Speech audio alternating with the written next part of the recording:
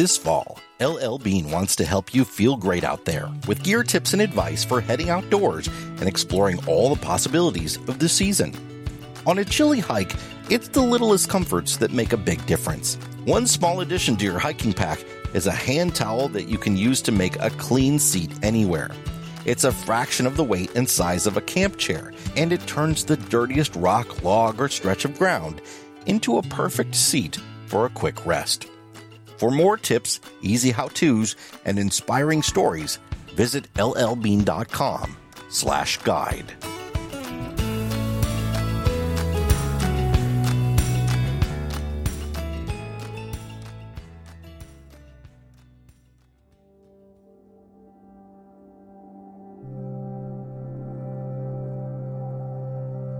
Nestled within the rugged landscapes of Montana and Wyoming, Bighorn Canyon is a testament to nature's artistry and the relentless force of time.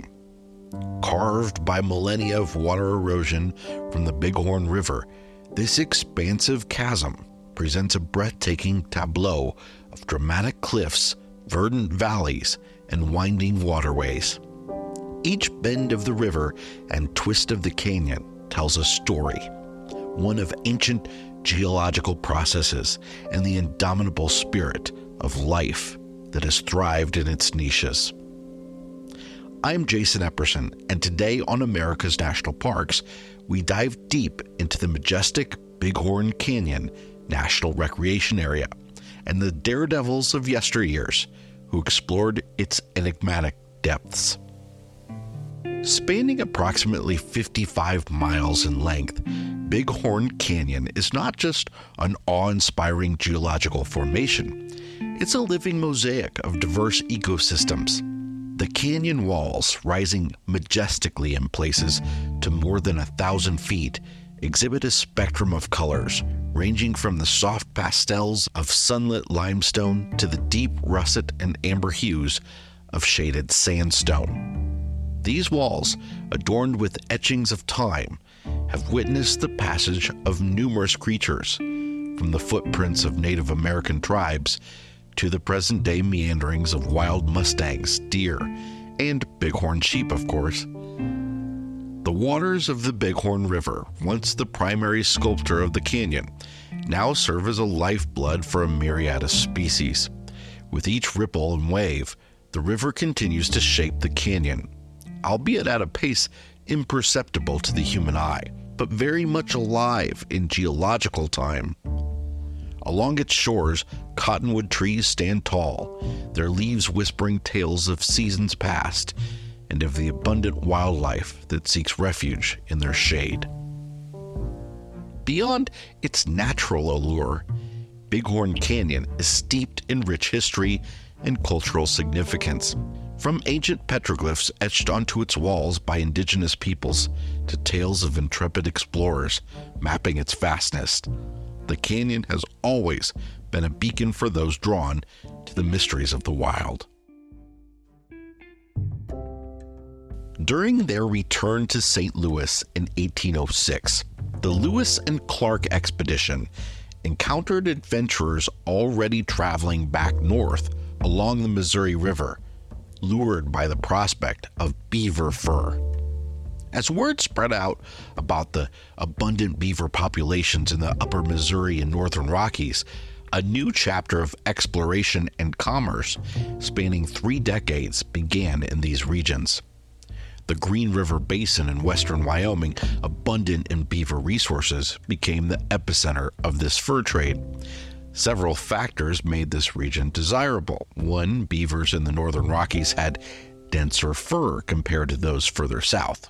2, beaver pelts used in fashionable hat making were in high demand. And 3, the sheer volume of beavers in the region was unparalleled. Some of these adventurers began to journey to the Bighorn Canyon region via the Bad Pass Trail. In 1807, Manuel Lisa, a businessman from St. Louis, spearheaded one such fur collection expedition. His team established Fort Raymond, the earliest permanent edifice in present-day Montana, at the confluence of the Bighorn and Yellowstone rivers. It wasn't until 16 years later that trappers once again ventured into the Bighorn Canyon.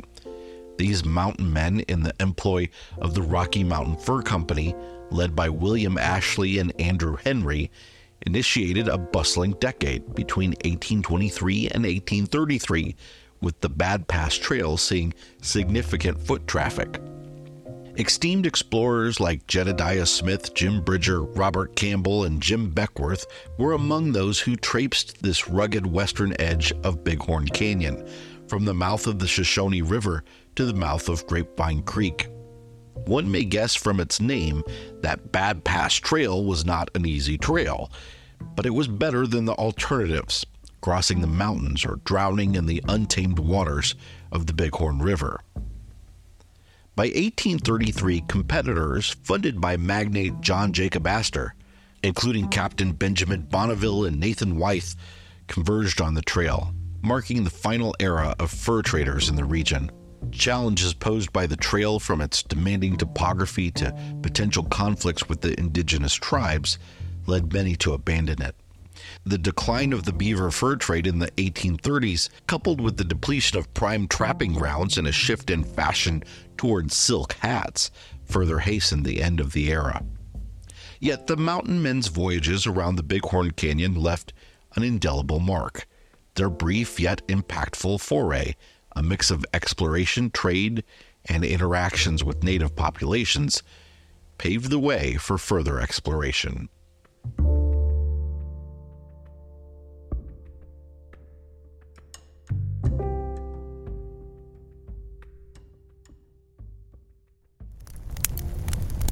Ah, you hear that? It's the sound of a crackling fire. But this just isn't any old campfire.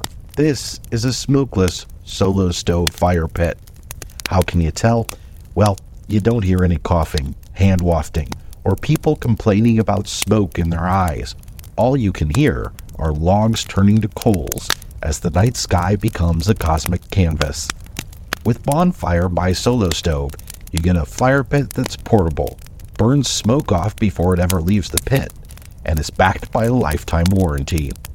Use promo code PARKS20, that's PARKS20, to get $20 off your next purchase of $200 or more at solostove.com. That's PARKS20 for $20 off at solostove.com.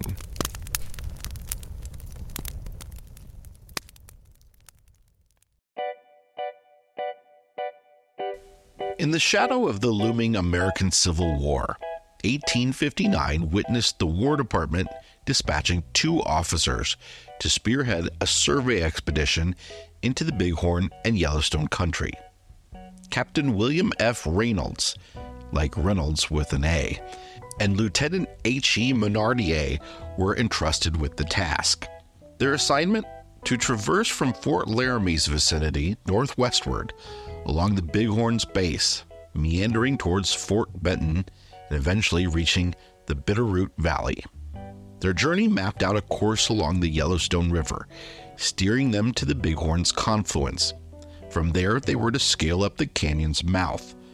Depending on time and conditions, the Reynolds expedition would either hunker down for the 1859 winter or push further up the Bighorn towards Wind River. Their subsequent year would be consumed with explorations in the Missouri and Yellowstone River regions. The expedition was furnished with a $60,000 budget, an 8-member technical team, and a 30-man infantry unit for protection. A seasoned mountain man, Jim Bridger, with unparalleled familiarity of the region, was enlisted as the group's guide, drawing a monthly wage of $125. The latter half of May 1859 saw them departing St. Louis, their steamboats brimming with supplies, goods for fur trading, and annuities earmarked for the Sioux. Come June 28th at Fort Pierre, presently central South Dakota, the overland journey began. Skirting the Black Hills, they steered northwards, advancing into the Powder River region. However, navigating the area with bulky wagons proved daunting. Bridger, leveraging his experience, persuaded Reynolds to redirect towards the Yellowstone. Yet before they veered off, they explored a substantial stretch of the Tongue River. By mid-August, they touched down at the Yellowstone and had their inaugural encounter with the Crow tribe. Reynolds, in his records, painted a vivid image of the Crow, men of average height with striking attire. Their distinguishing headgear, crafted from buffalo hide, sported an expansive visor, complemented by a spiked band, exuding an air of royalty. Their overall demeanor, paired with their arsenal of guns, bows, and arrows, hinted at their formidable reputation as warriors. By August 29th, the expedition reached Fort Sarpy, a stone's throw from the Bighorn confluence. But Reynolds found the fort in disarray. Its post agent seemed more engrossed in the local trade than aiding the expedition. Moreover, tensions simmered high between the Crow and the Blackfoot tribes. Deeming it best, after a mere 2-day sojourn, the party continued their trek up the Yellowstone, setting their compass towards the Bighorn. September 2 marked a strenuous segment of the journey as the expedition's wagons labored through sandy terrain, finally arriving at the Bighorn. Meanwhile, a tactical decision split the group. Lieutenant Menardier was tasked to revisit the Tongue River region. The strategy envisioned a reunion of both detachments at Powder River's Middle Fork within Wyoming's heartland. Guided by Bridger, the trimmed-down Reynolds expedition maneuvered through the Bighorn River's valley. As if their journey wasn't challenging enough, they were soon met with relentless cold rain that persisted throughout the night and into the morning. The resultant muck rendered their wagons ineffective. Reynolds, deciding to halt their progress, heeded Bridger's advice to use the flatter terrain on the Bighorn's west side when they resumed. By September 5th, a quick river ford enabled the group to traverse in a mere quarter hour. The looming Bighorn Mountains emerged in the distance, though, resembling soft blue clouds. Come midday, they reached the juncture of the Bighorn and the Little Bighorn, near today's Hardin, Montana. Their progress was swift, covering 17 miles in a single day. Upon reaching the canyon's mouth, September 9th, Reynolds was left awestruck, dubbing it among the continent's most spectacular sights. He described the river coursing through reddish walls that soared over 300 feet. However, their progress was impeded by an insurmountable rock barrier. The expedition paused here to sketch the scenery and make geological notes. By the following day, they pivoted southward and eastward, skirting the Bighorns, before establishing their winter camp near today's Casper, Wyoming, on the Oregon Trail. In 1860, the Reynolds expedition ventured once again. Their exploration of the Yellowstone area left an enduring mark. The Reynolds Pass, situated near the current park's boundaries and named in honor of the expedition leader, stands as a testament to this historic journey. The expedition is most renowned for its scientific portrayal of Yellowstone. However, it also granted Bighorn Canyon its deserved prominence. No longer shrouded in myths or tales from mountain men, the canyon emerged as a landmark awaiting future explorations. The Reynolds journey played an instrumental role in introducing Bighorn Canyon to the broader public's awareness.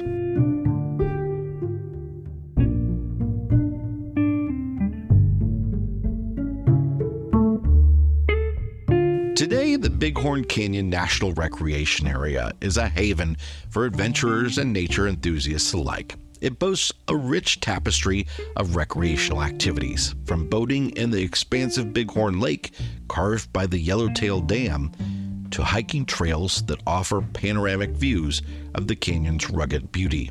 There's something for everyone. As you meander through the area, take a moment to reflect on the layers of history beneath your feet. From ancient peoples and mountain men to ambitious expeditions and the unyielding spirit of discovery.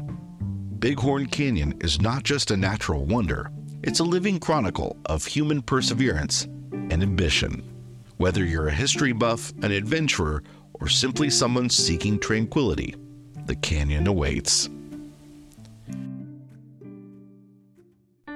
This episode of America's National Parks was hosted by me, Jason Epperson. If you enjoyed the show, please consider leaving us a rating and a review. If you're new here, make sure to subscribe to the podcast to get new episodes delivered to your feed. If you're looking for photos and tips about visiting national parks, check out our America's National Parks Facebook group. And if you're interested in RV travel, we hope you'll also check out our RV Miles podcast and YouTube channel. Today's show was sponsored by LL Bean. Follow the hashtag #BeAnOutsider and visit llbean.com to find great gear for exploring the national parks. And by Solo Stove.